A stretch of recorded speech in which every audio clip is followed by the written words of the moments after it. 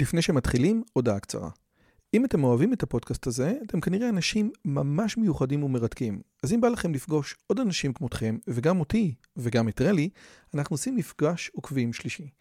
ביום חמישי, בתאריך 9 למאי 24, בין השעות 7:30 ל-11:30, אנחנו הולכים לקיים מפגש עוקבים שלישי בבית שלי בנופים בשומרון. מה בתוכנית? מינגלין וכיבוד עם עוד עוקבים מרתקים כמוכם, הרצאה שלי, דיון לגבי הערוץ, ציור בסטודיו ובסוף קומזיץ ופיתות על הסאג'. הרשמה מראש היא חובה וניתן לעשות את זה בקישור שבתיאור הערוץ או לחפש את הלינק ביוטיוב. נשמח מאוד מאוד לראות אתכם. ועכשיו לשיחה. ערב מצוין, אנחנו בפרק ג' בחלק א', ואנחנו כנראה יהיה גם בעמוד 59 וכנראה גם אולי נגיע לפרק ד'. לכאורה הפרקים הבאים הם יותר פשוטים, אבל כמו שאנחנו בדרך כלל עושים, אנחנו ננסה לראות את זה בכמה וכמה רמות.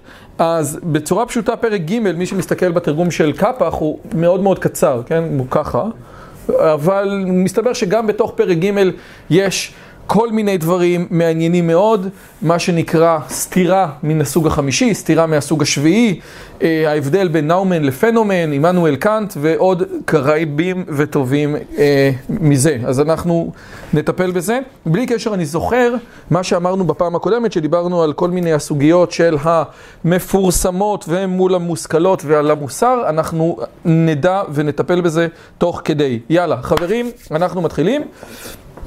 הרעיון הוא כזה, חושבים, כולם איתי, עמוד 59?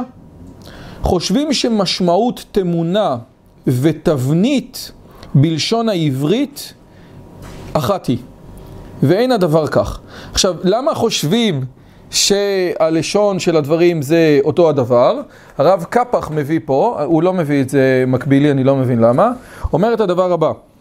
יתן, זה בערבית, אני לא יודע מה זה אומר, בני אדם חושבים מחשבה שאינה נכונה, וגרם להם טעות זו תרגום אונקלוס, בדברים ד' ט"ז, פסל, תמונת כל סמל, תבנית זכר. עכשיו תראו איך אונקלוס מתרגם את זה. דמות, כל צורה, דמות דחר. תרגם שתיהן במילה אחת דמות. זאת אומרת, אונקלוס, שהוא בא לתרגם את המילה תמונה ואת המילה תבנית, תרגם אותם למילה דמות. למה? כי אנשים חושבים שזה אותו הדבר, וזה לא אותו הדבר. למה זה לא אותו הדבר? עכשיו מה הבעיה? שהמילה תמונה קשורה לאלוהים. ותמונת השם יביט. אז אני צריך עכשיו להסביר לך, איך יכול להיות שיש את המילה תמונה, כאשר תמונה זה משהו שהוא רואה תמונה, כן?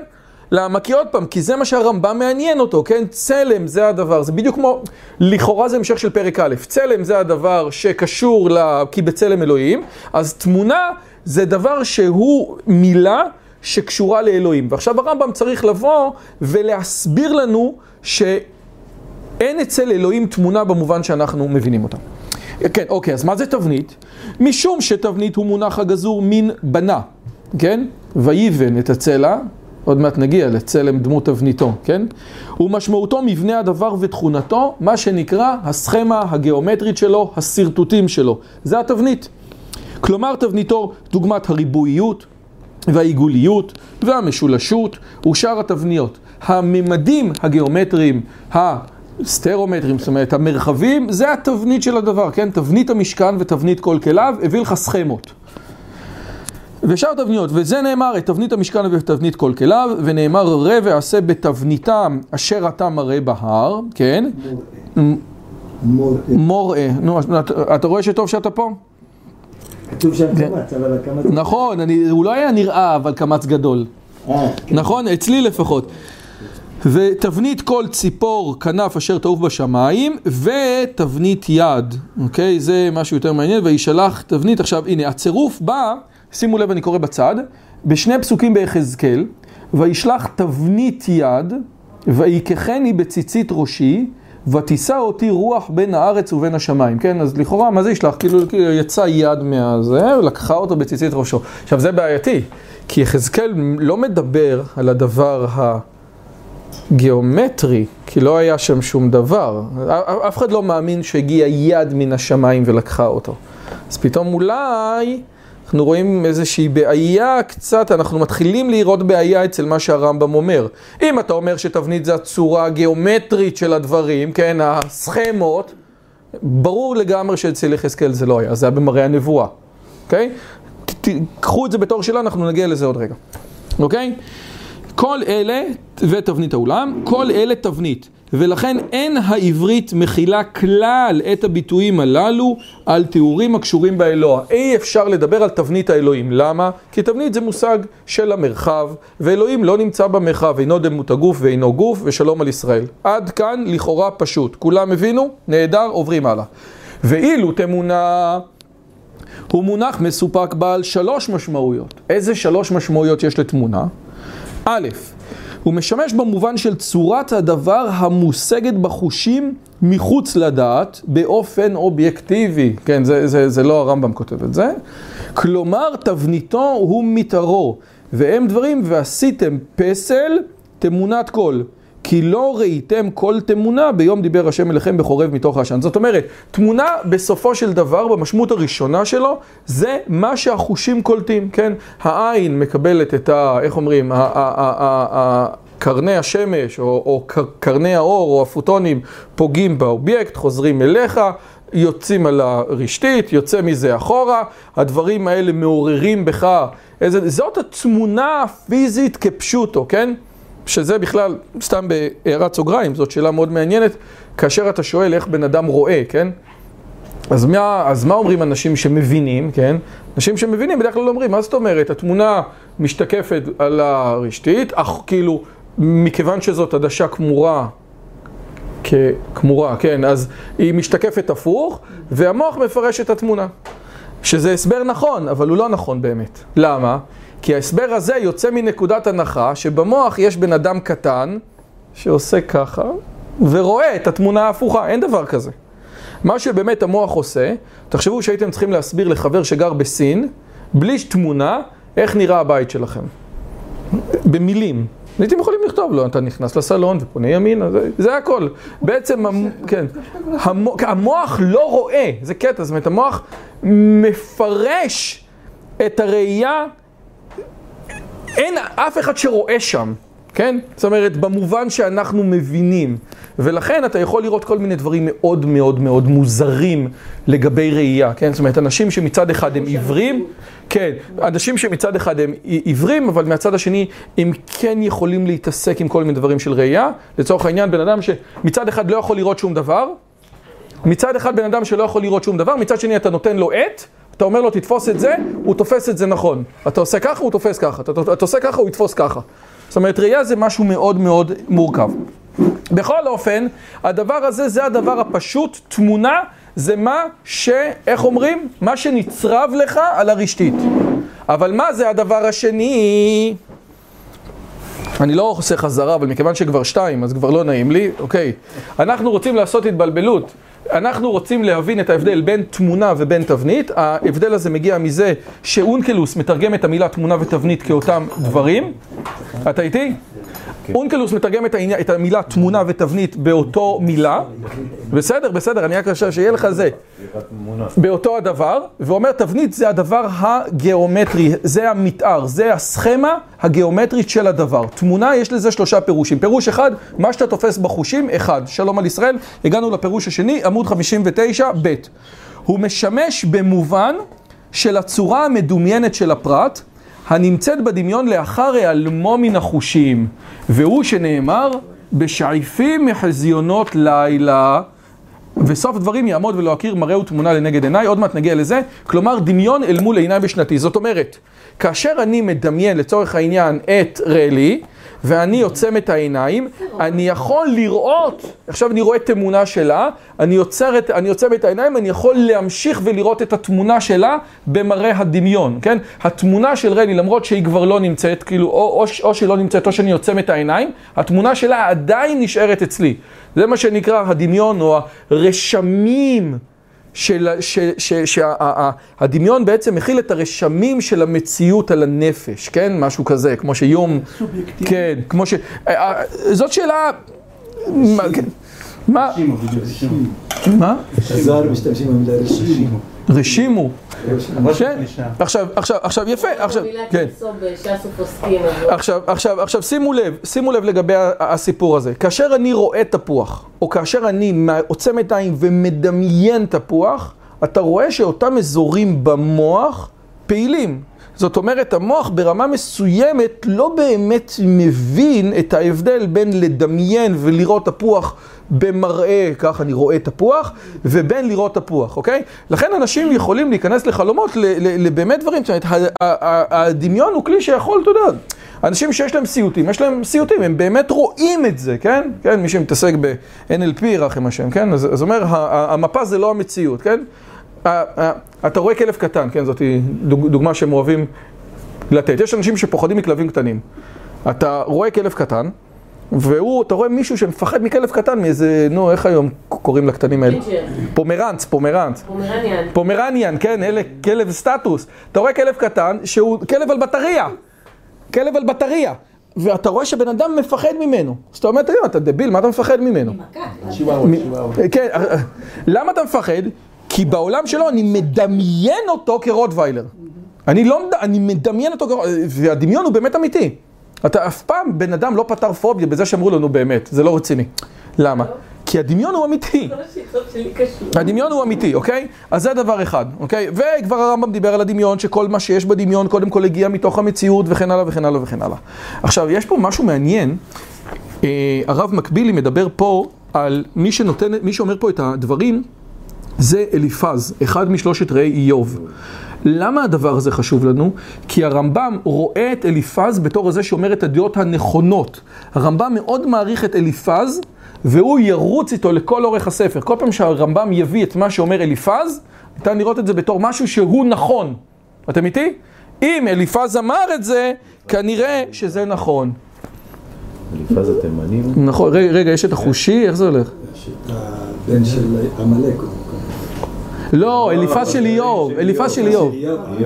אליפז של איוב. היה משהו תימני, אני חושב. אליפז התימני. היה את החושי. לא החושי. היה אחד עם חושי שם. הנה עוד מעט, אוקיי, בכל אופן. וסוף הדברים, יעמוד ולא הכיר מראהו תמונה לנגד עיניי. עכשיו, השאלה מה זה תמונה לנגד עיניי? וזה באמת, עכשיו חוזר לנו לשאלה של יחזקאל. אמרנו לפני רגע שיחזקאל מדבר על תבנית יד, נכון? תבנית יד, וברור שזה לא הדבר האמיתי. למה זה כן בסדר? כי יחזקאל מדמיין את הדבר האמיתי. הדימוי של יחזקאל זה באמת הדבר האמיתי. זאת אומרת, אם היית שואל את יחזקאל מה הוא רואה, הוא רואה יד אמיתית יוצאת, ולכן נכון להגיד את זה על יחזקאל. הוא מדמיין את הדבר האמיתי. יפה מאוד. ועכשיו אנחנו מגיעים לדבר המרכזי, וזה הדבר הגדול של תמונה, כי כתוב תמונת השם יביט, וזה כל הסיפור שהיה לנו פה, והוא משמש במובן של העניין האמיתי המושג בשכל. ולפי המובן השלישי, נאמר אצלו יתעלה תמונה. נאמר ותמונת השם יביט, שמשה רבנו מדבר על תמונת השם יביט, משמעותו ובאורו, ואת אמיתת השם ישיג. אוקיי? אז יש לנו בעצם פה 3 פירושים למילה תמונה. אחד, מה שנקלט בחושים. דבר שני, מה שנקלט בדמיון כאשר החושים נעלמים.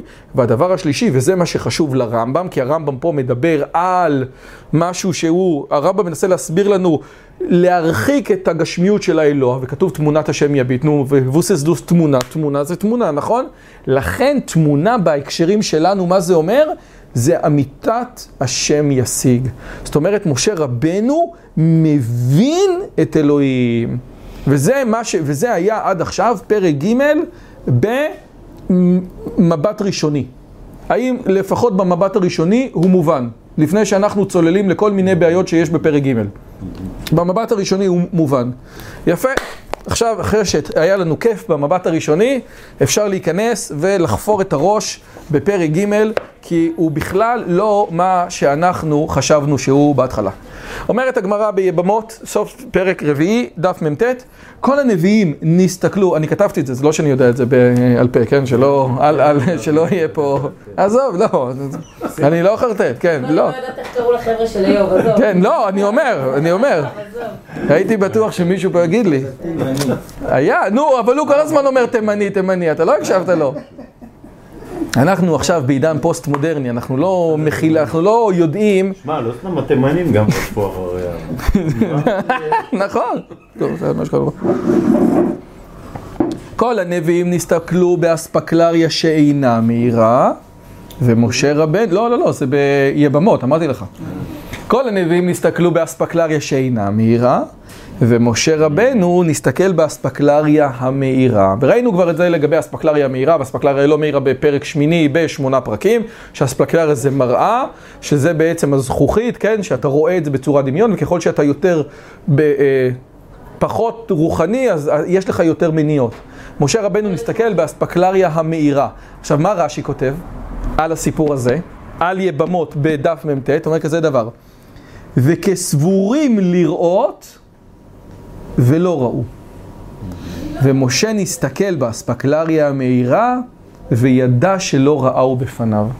זאת אומרת, כל הנביאים שהתנבאו באספקלריה שאינה מהירה, באמת חשבו שהם רואים משהו.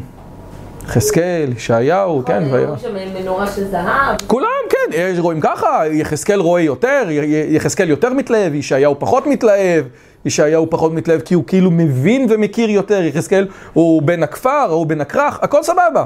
כולם חשבו שהם ראו, כולם מתארים מה שהם רואים, כן? כסבורים לראות ולא ראו. ומשה נסתכל באספקלריה המהירה וידע שלא ראה בפניו. וזה דבר מעניין, ועכשיו אני רוצה לחזור לכל הדברים האלה. יפה מאוד. עכשיו, לפני שאנחנו... כן. בידיעה בסופו של דבר. אז רק שנייה, אז עכשיו למה הדבר הזה, איזה בעיות יש לי עכשיו עם הפרק הזה? א', אומר הרמב"ם, תבנית זה רק דבר פיזי, ולכן תבנית לא קשורה לאלוהים. אבל אתה צריך להתמודד עם הברכה השלישית בברכות הנישואים. אשר יצר את האדם בצלמו, בצלם, דמות תבניתו. נו, תשבור את הראש עכשיו. איפה זה? איך זה מסתדר לך? הרמה שואל את זה, ייתן 3 תשובות, נגיע אליהם עוד רגע, אבל זה דבר אחד, אוקיי? הדבר השני שאנחנו רוצים להסתדר... זה דיברנו בפרק הראשון, דיברנו על הצלם. לא, אבל נכון, אבל עכשיו כתוב פה תבניתו. חמור מאוד מה שאתה עושה. כי אם אתה עכשיו תגיד לי שהתבניתו זה קשור לצלם, זה ממש נגד מה שהרמב"ם אומר פה. הצלם זה המהות, והתבנית הוא אומר, תראה, דוגמת הריבועיות והעיגוליות. ממש גיאומטריה. לכן אנחנו חייבים לשבור את הראש לגבי הסיפור הזה. והדבר השני, לגבי הנושא של משה רבנו, הרי הרמב"ם עוד כמה פרקים יגיד שאי אפשר להכיר את אלוהים באמת. אז מה אומר? אז מה עובד כאן? הוא אפשר להכיר או אי אפשר להכיר? אולי משה רבנו ידע שאי אפשר להכיר, וידע שמה שזה לא יהיה שהוא רואה, זה לא זה. אז אני רוצה, תראו מה זה. אז הנה, אז אני רוצה, איתי, תקשיב טוב, אני רוצה שתקראו, תראו את הרב קפח, מה שהרב קפח כותב פה בשתי שורות ברמז, אנחנו עכשיו נפרק את זה טיפה יותר ונראה, משהו נורא מעניין. כתוב, ותמונת השם יביט, עניינו ופירושו, ואמיתת השם ישיג. תראה מה שכותב הרב קפח ברמז, כן? איך אומרים? הבנת, לא הבנת, סמי כאן. שים לבך לדברי רבנו, לקמן חלק א' פרק ה' ובהלכות יסודי התורה פרק ז' ו', וכתב, תמונת השם יביט, כלומר שאין שם משל, אלא רואה הדבר על בוריו. בואו נקרא את זה, הלכות יסודי התורה פרק ז' ו', אומר את הדברים כאלה.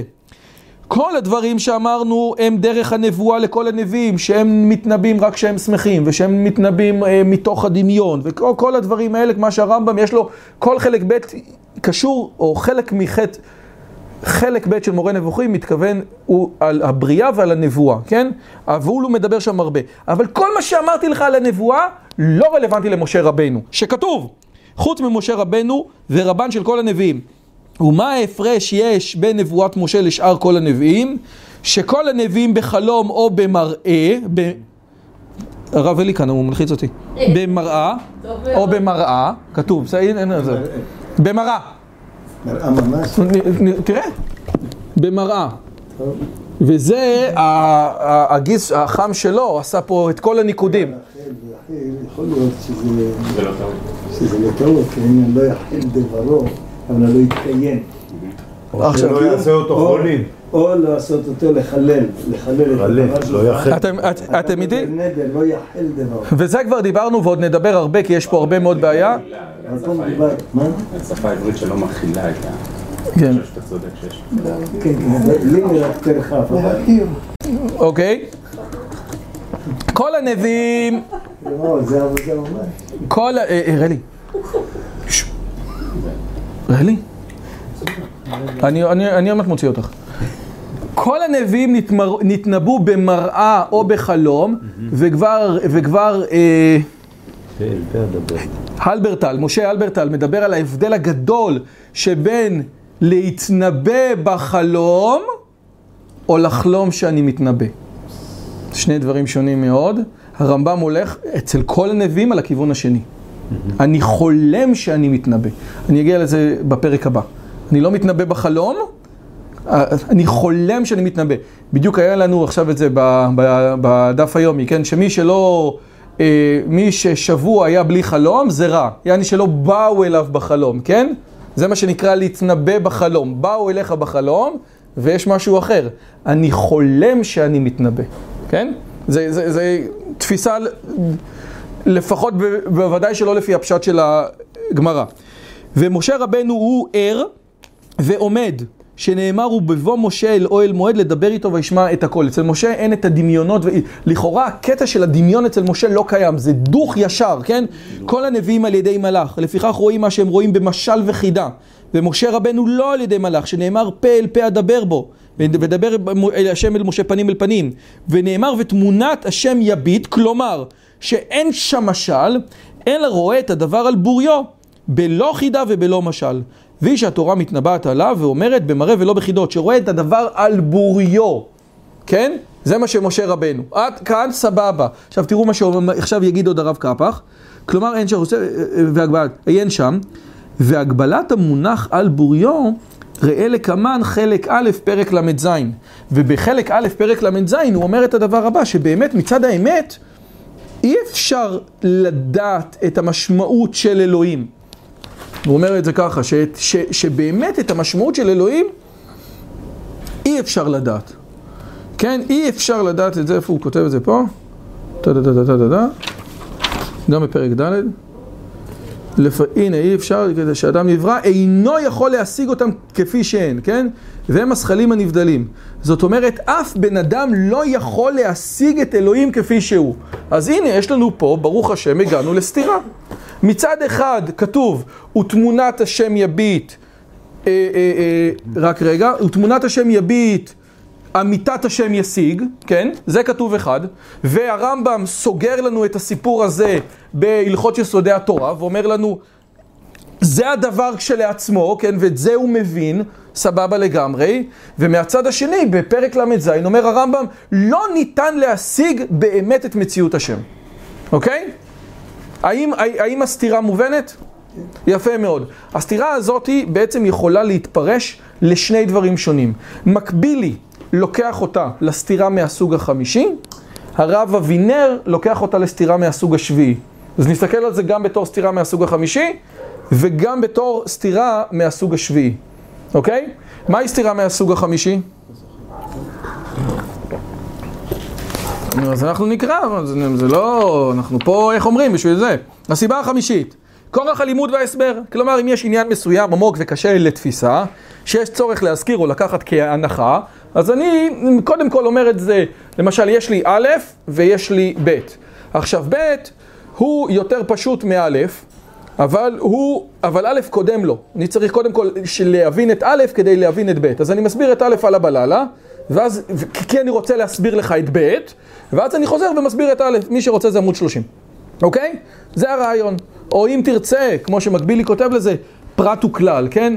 אוקיי? אז בהתחלה, איך אולי ניתן דוגמה קלאסית, כן, זה הדוגמה שהם נותנים, יסוד היסודות ועמוד החוכמות, לידע שיש מצוי ראשון, נכון? זה מה שהוא כותב, הלכות יסודי התורה, פרק א' הראשון. אחרי זה הרמב"ם יגיד, גם אי אפשר להגיד על אלוהים שהוא מצוי. בסדר, אבל זה נגיע לזה יותר מאוחר. יש פגז שיכול לחדור את כל הקלירות. הפרה על הפגז הזה, נכון מאוד. יפה, אז אתה רוצה כאילו להגיע לאיזה משהו, למרות שיכול להיות שהסתירה הזאת היא באמת סתירה שהיא לא מהעניין הזה, אלא סתירה שבאמת, אני חושב, או שהסתירה, לא, זה לא סתירה שישית, אני חושב או שהסיבה הרביעית או משהו כזה. עכשיו שימו לב מה שהוא אומר ככה, כן?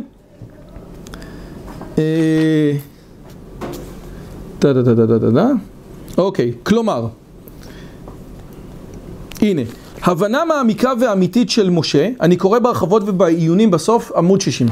נקייה משיבוש מחשבות ודמיונות מתווכים. למה? כי משה רבנו יש לו אספקלריה מהירה. לכאורה יש כאן סתירה כנגד מה שהרמב"ם אומר להלן. אמיתות מציאותי כפי שהיא לא תושג. אז אתם רואים, לצורך העניין, הרמב"ם אומר, או שאלוהים אומר, שאי אפשר להשיג את אמיתת מציאותו. ווסס דוס ותמונת השם יביט, ופשר הדבר, מדובר בסתירה מן הסוג החמישי. כאן הוא מדבר באופן כללי על ההשגה המרבית של בן אנוש. אי אפשר להיות יותר מההשגה המרבית של בן האנוש, ושם הוא מדייק ומדבר על ההשגה המושלמת כפי שהיא. קריאת הפסוקים על נבואת משה והשוואה כל דברי הרמב"ם בעניין זה עשויים להעניק הבנה מעמיקה להשגה המיוחדת ביותר של האדם עלי אדמות. כן, זאת אומרת, אז הנה, משה רבנו באמת הגיע הכי גבוה שבן אדם יכול להגיע. ואחרי זה אני אדייק לך את זה יותר בפרק למד זין, ואני אגיד לך, תקשיב טוב, אבל באמת גם מה שהוא הגיע זה לא עד הסוף. אוקיי? זה קשור לעץ הדת. רגע, זה לא סתירה. כן, זה לא. בהתחלה ויחסר ממנו מעט. רגע, לא, אבל שנייה רגע. אם אתה מעט אז הוא יסיק. לא, סליחה, זה כן סתירה, מכיוון שנייה רגע, רלי, אני עומד חוזר לך. זה כן סתירה, כי בהלכות יסודי התורה הוא כתוב, כלומר אין שם משל, אלא רואה את הדבר על בוריו. זאת אומרת, הוא אומר דברים ברורים. עכשיו, אחרי זה, על משה רבנו, ועכשיו בפרק למד זין הוא יגיד, תקשיב, זה הכי על בוריות שיש לבני אדם, הוא כאילו יחדד לך את זה, אבל לכאורה זה סתירה. אם משה רבנו ותמונת השם יביט, אמיתת השם ישיג, ואחרי זה אתה אומר שאי אפשר להשיג, יש פה סתירה. עכשיו תבוא ותגיד, פתרון אחד, גם הבן אדם הגדול ביותר מוגבל.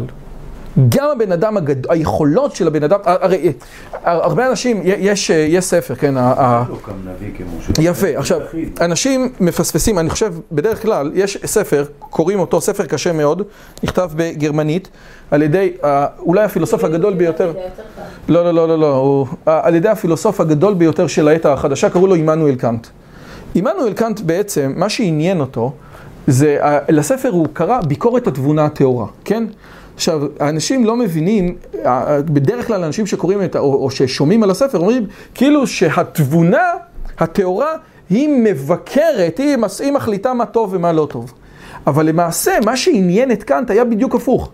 קאנט רצה להבין, קאנט ראה שהשכל הולך עכשיו, השכל מהפילוסופיה החדשה, מדקארט, מפרנסיס בייקון, מכל האלה, מהמאה 17, אנשים אומרים בוא נהרוס את כל הדוגמות, נהרוס את כל המסורות, נהרוס את הכל, רק נתחיל מהמחשבה, מהרציונל. הבן אדם יחשוב לבד ויגיע לכל האמיתות. עזבו את המסורת, לא מעניין אותי המסורת, כן?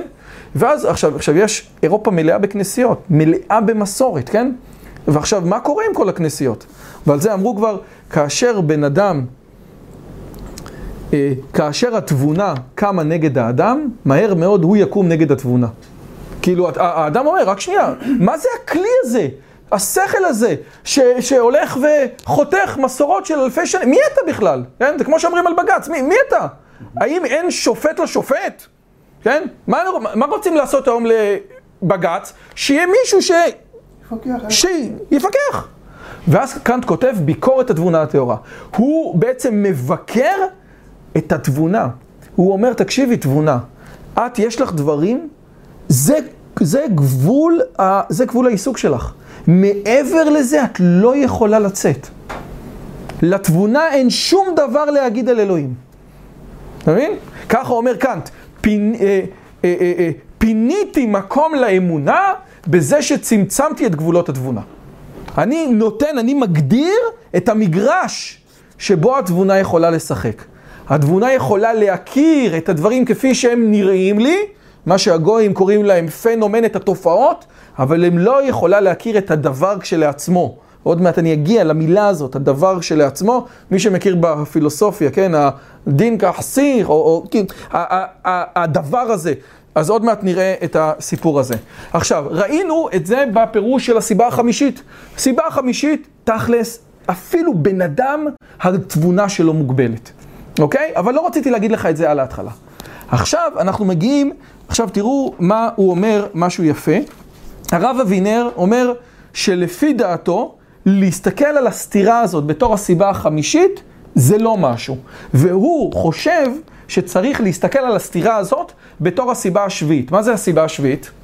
מי זוכר? עשינו שיעור שלם על זה. עמוד 30. הסיבה השביעית. ראוי שההמון לא ירגיש כלל במקום הסתיר. מה? ראוי שההמון לא ירגיש כלל במקום הסתיר. אז אנחנו, כן, זה כאילו או שאתה אומר שני דברים, או שאתה... עכשיו, ראינו כבר, עשינו שיעור שלם על זה. זאת אומרת, האם הסיבה השביעית זה כדי להסתיר, או כדי לעשות דיון דיאלקטי, כן? זאת אומרת, האם כדי... יש דברים שאני צריך פעם אחת להיכנס מנקודת הנחה מסוימת, פעם שנייה להיכנס מנקודת הנחה אחרת, כן? בפיזיקה, מה זה אור? חלקיק או גל? אין גם וגם. אני עכשיו עושה שיעור, מה אני עושה? אז אם תיכנס מתוך נקודת הנחה שהוא חלקיק, אתה תפתח עולם מסוים. אם תיכנס מתוך נקודת הנחה שהוא גל, תפתח עולם אחר. אחרת נצטרך לראות איך אנחנו, כאילו, מתי זה נכון, מתי זה נכון, כן? אבל כאשר יש דברים מסובכים, צריך לפנות אליהם מכמה מקומות, כן? אולי נפנה את זה, כן? הביולוגיה המולקולרית, כן? בדיוק עכשיו יצא לי לקרוא על זה. איך נכון לגשת אליה? מלמעלה או מלמטה? מהמולקולה, מהכימיה או מהביולוגיה? כן? הרי זה בדיוק הקו תפר המטורף הזה בין הכימיה לפתאום דבר שחי. איך אני ארד? לא יודע. ברור לגמרי שאם אני אגיע אליה מהכימיה, יהיו לי תובנות מסוימות. ואני אאבד דברים מסוימים. אתה ברור לך הרבה יותר ממני, כן? כי אני רק קראתי את זה אתמול. ואם אני אגיע אליה מהביולוגיה, יהיו לי תובנות מסוימות ואני אאבד דברים מסוימים. האם יש... מה? שיש לה צורך או הכרח? אתה אומר שלסתירה הזאת יש צורך. אז אני יותר חושב, כמו שדיברנו על וייסמן וכמו שדיברנו על יאיר לורל בלום, שבעצם אומר, הסיבה השביעית עניינה לפתוח את הדיון. עכשיו שימו לב מה שאומר הרב אבינר, לפי דעתי, זה יותר גם מתקשר לנו לקאנט, איך שאני מכיר את זה. אז הוא אומר כזה דבר, הוא מנסה לדייק במילים שאומר הרמב"ם. עכשיו, כתוב בפרק ל"ז, מציאות השם כמות שהיא לא תושג. עצמותו לפי מה שהוא לא תושג. העצמות כמות שהיא באמת, לא איך שהיא נראית אליך, היא לא תושג. ניתן, ועכשיו אומרים שאפתן להגיד שהרמב"ם לא דייק, אבל הוא אומר כזה דבר. מתוך דיוק בלשון של הרמב"ם, נראה שהסתירה היא מהסיבה השביעית. וישנו הבדל בין השגת אמיתת הדבר להשגת כפי מה שהוא. לפי מה שהוא לא.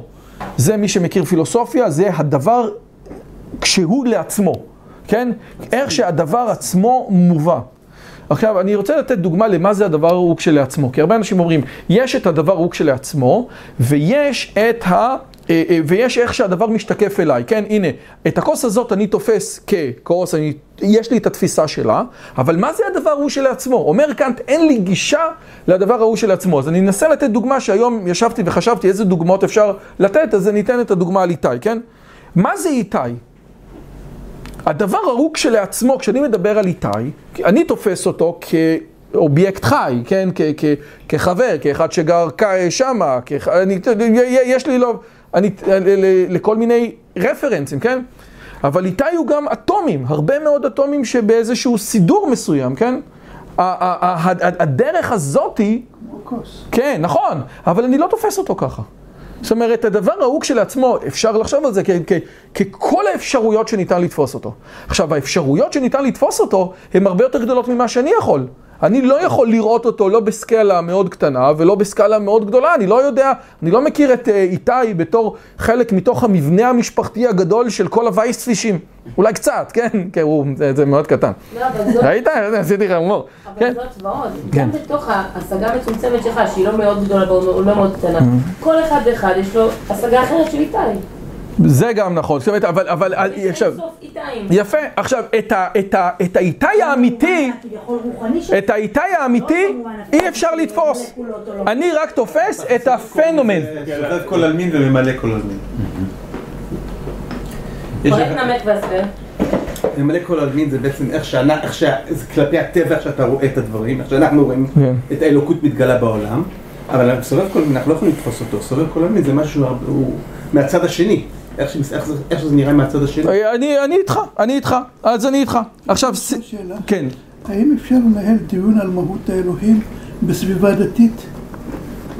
אתה שואל אם מאיר לא ירביץ לך שאנחנו פה מנהלים את הדיון? אז תראה, אנחנו כבר עכשיו שיעור תשיעי. אני צריכים לדבר את הדעות שלי, יגבי את הכופר. אנחנו עכשיו שיעור תשיעי, בינתיים מאיר עוד לא ירביץ לנו, שזה כבר דבר יפה. עכשיו, לגבי זה, כן, לגבי מה שאתה אומר, בדיוק דיברתי עם מישהו, יש איזה בחור חילוני שמעביר שיעורים במורה נבוכים, ואמרתי לו שבכל השיעורי מורה נבוכים שאני הייתי, רוב הקהל היה חילוני. רוב הקהל, בדרך כלל אנשים שיותר קשורים לעולמות האלה, לעולמות הדתיים, יותר קשה להם עם זה. אני אבדוק לך את זה בסטטיסטיקה של היוטיוב. כן, אבל מה אנחנו נעשה? אנחנו באנו לפה ללמוד. אם יש לך שאלה או אמירה אפילו קשה, אנחנו נשתדל להתמודד איתה.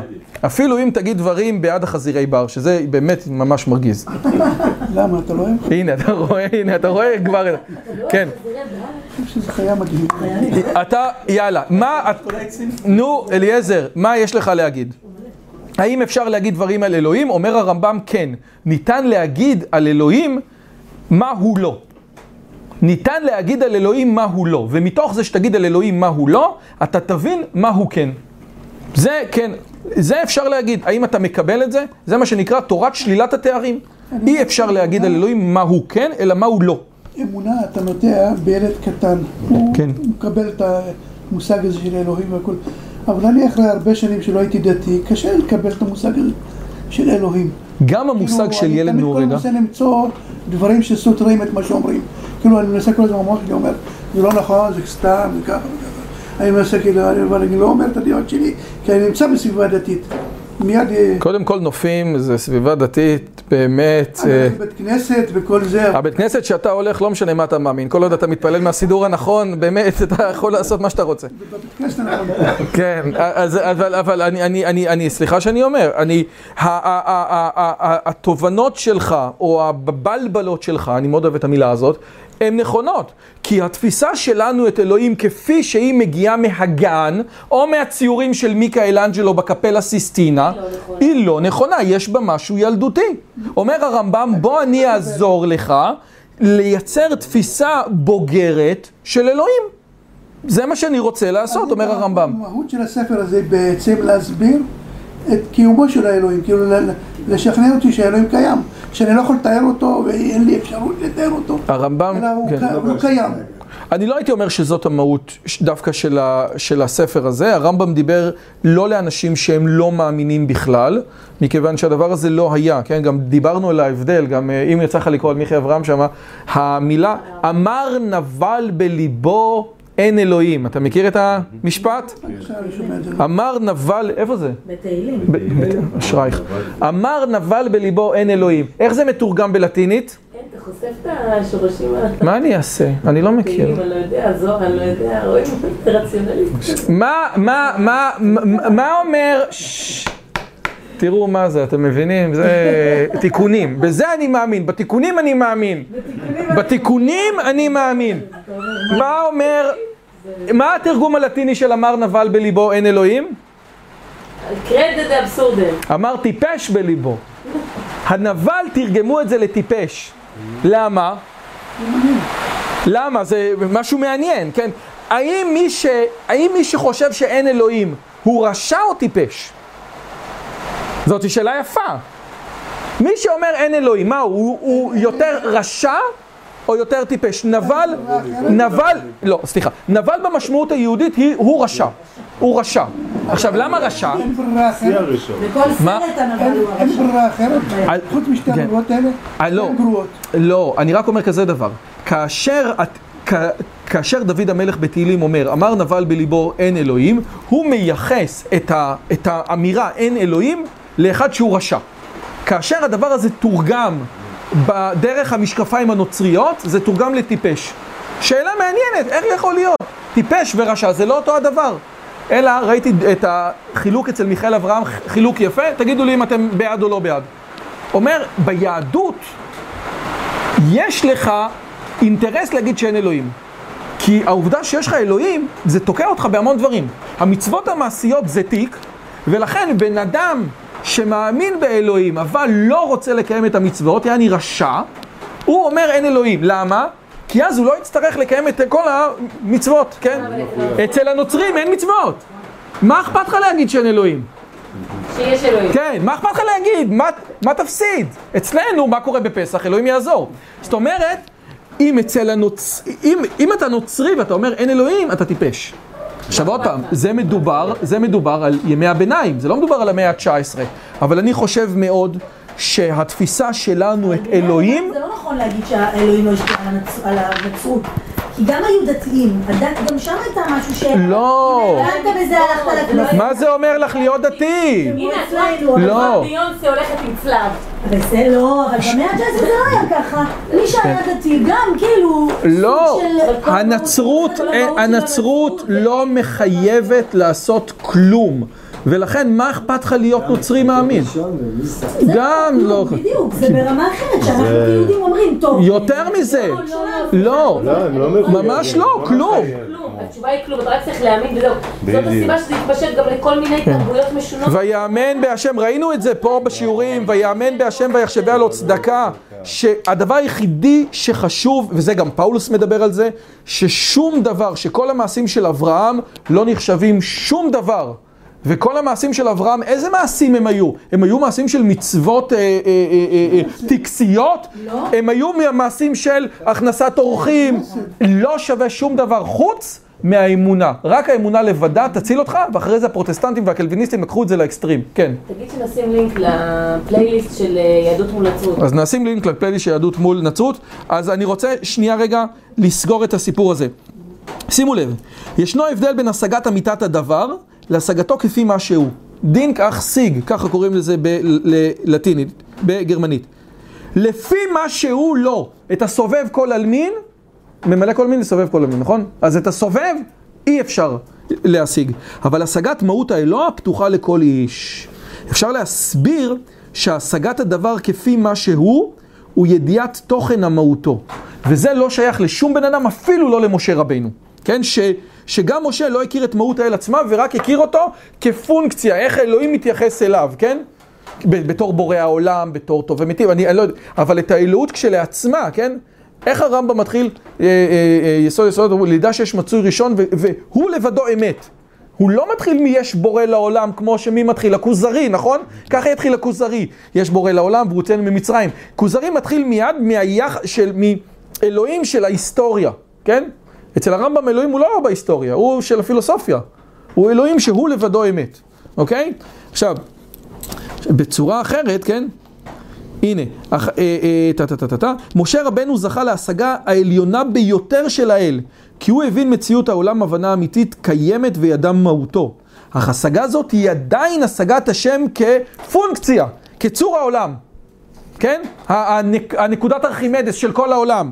ואילו את מציאות האל כשלעצמו, שלא מתוך יחסו אל העולם, לא ניתן להשיג. וזה פה סתירה שהיא אחרת. מה שאני צריך לעשות עכשיו זה לתת את התשובות על בצלם דמות תבניתו, ואז לראות איך הדברים האלה מסתדרים. האם השאלה של בצלם דמות תבניתו מובנת? לפי דעתי כן. אם צלם זה המהות, תבנית זה העיגוליות, איך אתה אומר בצלם דמות תבניתו? אומר הרמה, יש לו שלושה תירוצים. העובדה שהרמב"ם אומר שתבנית זה רק המבנה הגיאומטרי, זה התורה. אולי חכמים מדברים בלשון אחרת. שוב, זאת אומרת, מי עשה לנו את הברכה? חכמים. אני מבטיח לך שחכמים לא מפרשים את המילה תבנית בעוד מונחים? לא, שום דבר. גם המילה תבנית יכולה להיות משהו שהוא בדמיון. אוקיי? אחלה. אבל הדבר השני, עכשיו אני אקריא את זה בלשון של הרמה, אינמי, כי מה שאמר בצלם דמות תבניתו לא קאי על מה שנזכר בתחילה, רק עניין אחר הוא. כי ברא התבנית של האדם בצלם דמות נמצאות אחרות, אבל אינו בצלם אלוהים. מה זה בצלם דמות תבניתו? בצלם דמות תבניתו של האדם. לא תבנית האלוהים, בצלם דמות תבניתו של האדם. אז אני רוצה כאילו לחדד. לפי שני התרצים האחרים מדובר לא על דמות תבנית השם, אלא על תבנית האדם או חווה שנבראו בצלם האדם.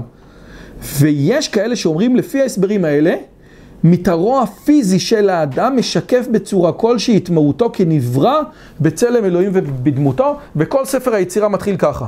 ספר היצירה מסתכל, הקבלה הקדומה, לא שאני מכיר, כן? מסתכלת על האדם ורואה מתוך התבנית מהות. הנה, פה, למשל, פה יש לנו רצו ושוב, כן? וברגל אין לנו, ופה יש ככה, ומסתכלים, והנה פה יש את הפסים, כן? ראיתי פירוש יפה של הרב אלחנן, כן? כתוב, היה לו כתונת פסים. מה זה כתונת פסים? מה זה שטויות? הלכת לקסטרו? מה זה כתונת פסים? אלא כתונת שהגיעה לפסים. פה, זה הפסים. היה לו ככה, היה ארוכה בכוונה. לעני זה נסיך, לא עובד. אפשר לעבוד ככה? אי אפשר, אני נסיך. מבקשם ממך פה, תרים את הזה, ואני אי אפשר חמוד. איך תקרא למישהו אחר. אוקיי? זה מה שמרגיז. כתונת זאת אומרת, אתה מסתכל על התבנית של האדם, וככה מתחיל ספר, אני לא קראתי ספר יצירה, אבל ככה הוא אומר. הוא אומר, אתה מסתכל על איך האדם בנוי, ואתה מבין מזה משהו על המהות. זה רצו ושוב, לא סתם עולה יורד וברגל לא. לא סתם. לא סתם זה ככה ופה וככה. זאת אומרת, יש... זה מתכתב גם עם השפה העברית, שזה עוד יותר עמוק. למה? כי למשל יש לך, כתוב יד זה 14 ויד זה 14, יש לך 14 מפרקים, ביחד זה כוח. כן. שזה כבר כאילו הפיזי עם יכול להיות. אז עוד פעם, כן. מה שאמרת שכתוב הסתכל באורייתא וברא עלמא. אני אומרת, אולי האורייתא זה גם... כן. יש משהו בתבנית. זה קצת, האמת היא זה במש... תכלס הרמב"ם לא מדבר על זה, כן? זאת אומרת, הרמב"ם אומר, תבנית זה לא, והרמה שמביא את השאלות האלה, אברבנאל, הם מפרשים את זה. לי זה קצת קשה לראות את זה מול הרמב"ם, אבל אני זוכר מהשיעורים על ספר יצירה, שיש משהו בתבנית של הבן אדם שמורה על הצלם שלו. יש משהו בתבנית של הבן אדם שמורה, הרי מה זה דמות? זה דומה. צלם זה המהות. התבנית דומה איכשהו למהות, כן? אתם יכולים לחשוב על זה כמו על אונומטופיה, כן? זאת אומרת, על מילים שהן מעידות על המשמעות. נער נקרא נער כי מתנער מדעתו ומשנה אותה, כן?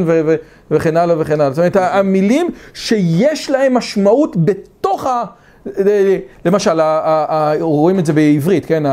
המילה למד, כן? המילה למד זה האות היחידה שהיא בולטת מעל כל האלף בית, ולכן הלמד מסמלת שאיפה, ולכן אני רוצה למשהו, לפועל. ואם אני עושה דאבל למד, אז יש לי שאיפה גדולה ומוכפלת, כן? בן אדם שצולל הוא יורד עמוק, בן אדם שזולל הוא אוכל, בן אדם שלוקח הרבה הוא שולל שלל, וכן הלאה וכן הלאה וכן הלאה, כן? או מתפלל, זה כבר משהו אחר, נכון?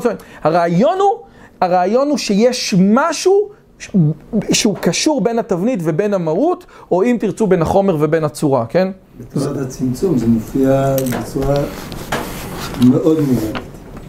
במה? הוא אינסופי, שלברוא את העולמות הוא משתמש מה שנקרא ב10 הספירות, ובאמת התבנית של האדם מופיע בהרבה ספרים, ב10 ספירות, חסד, גבורה, יד ימין, אתה קורא את זה בפתח אליהו, יד ימין, יד שמאל, גוף, סיום הגוף וכו', כל זה בספירות. אז בפעם הבאה שנראה את זה בצלם דמות תבניתו, בפעם הבאה שנראה את זה בצלם דמות תבניתו, זה משהו מעניין.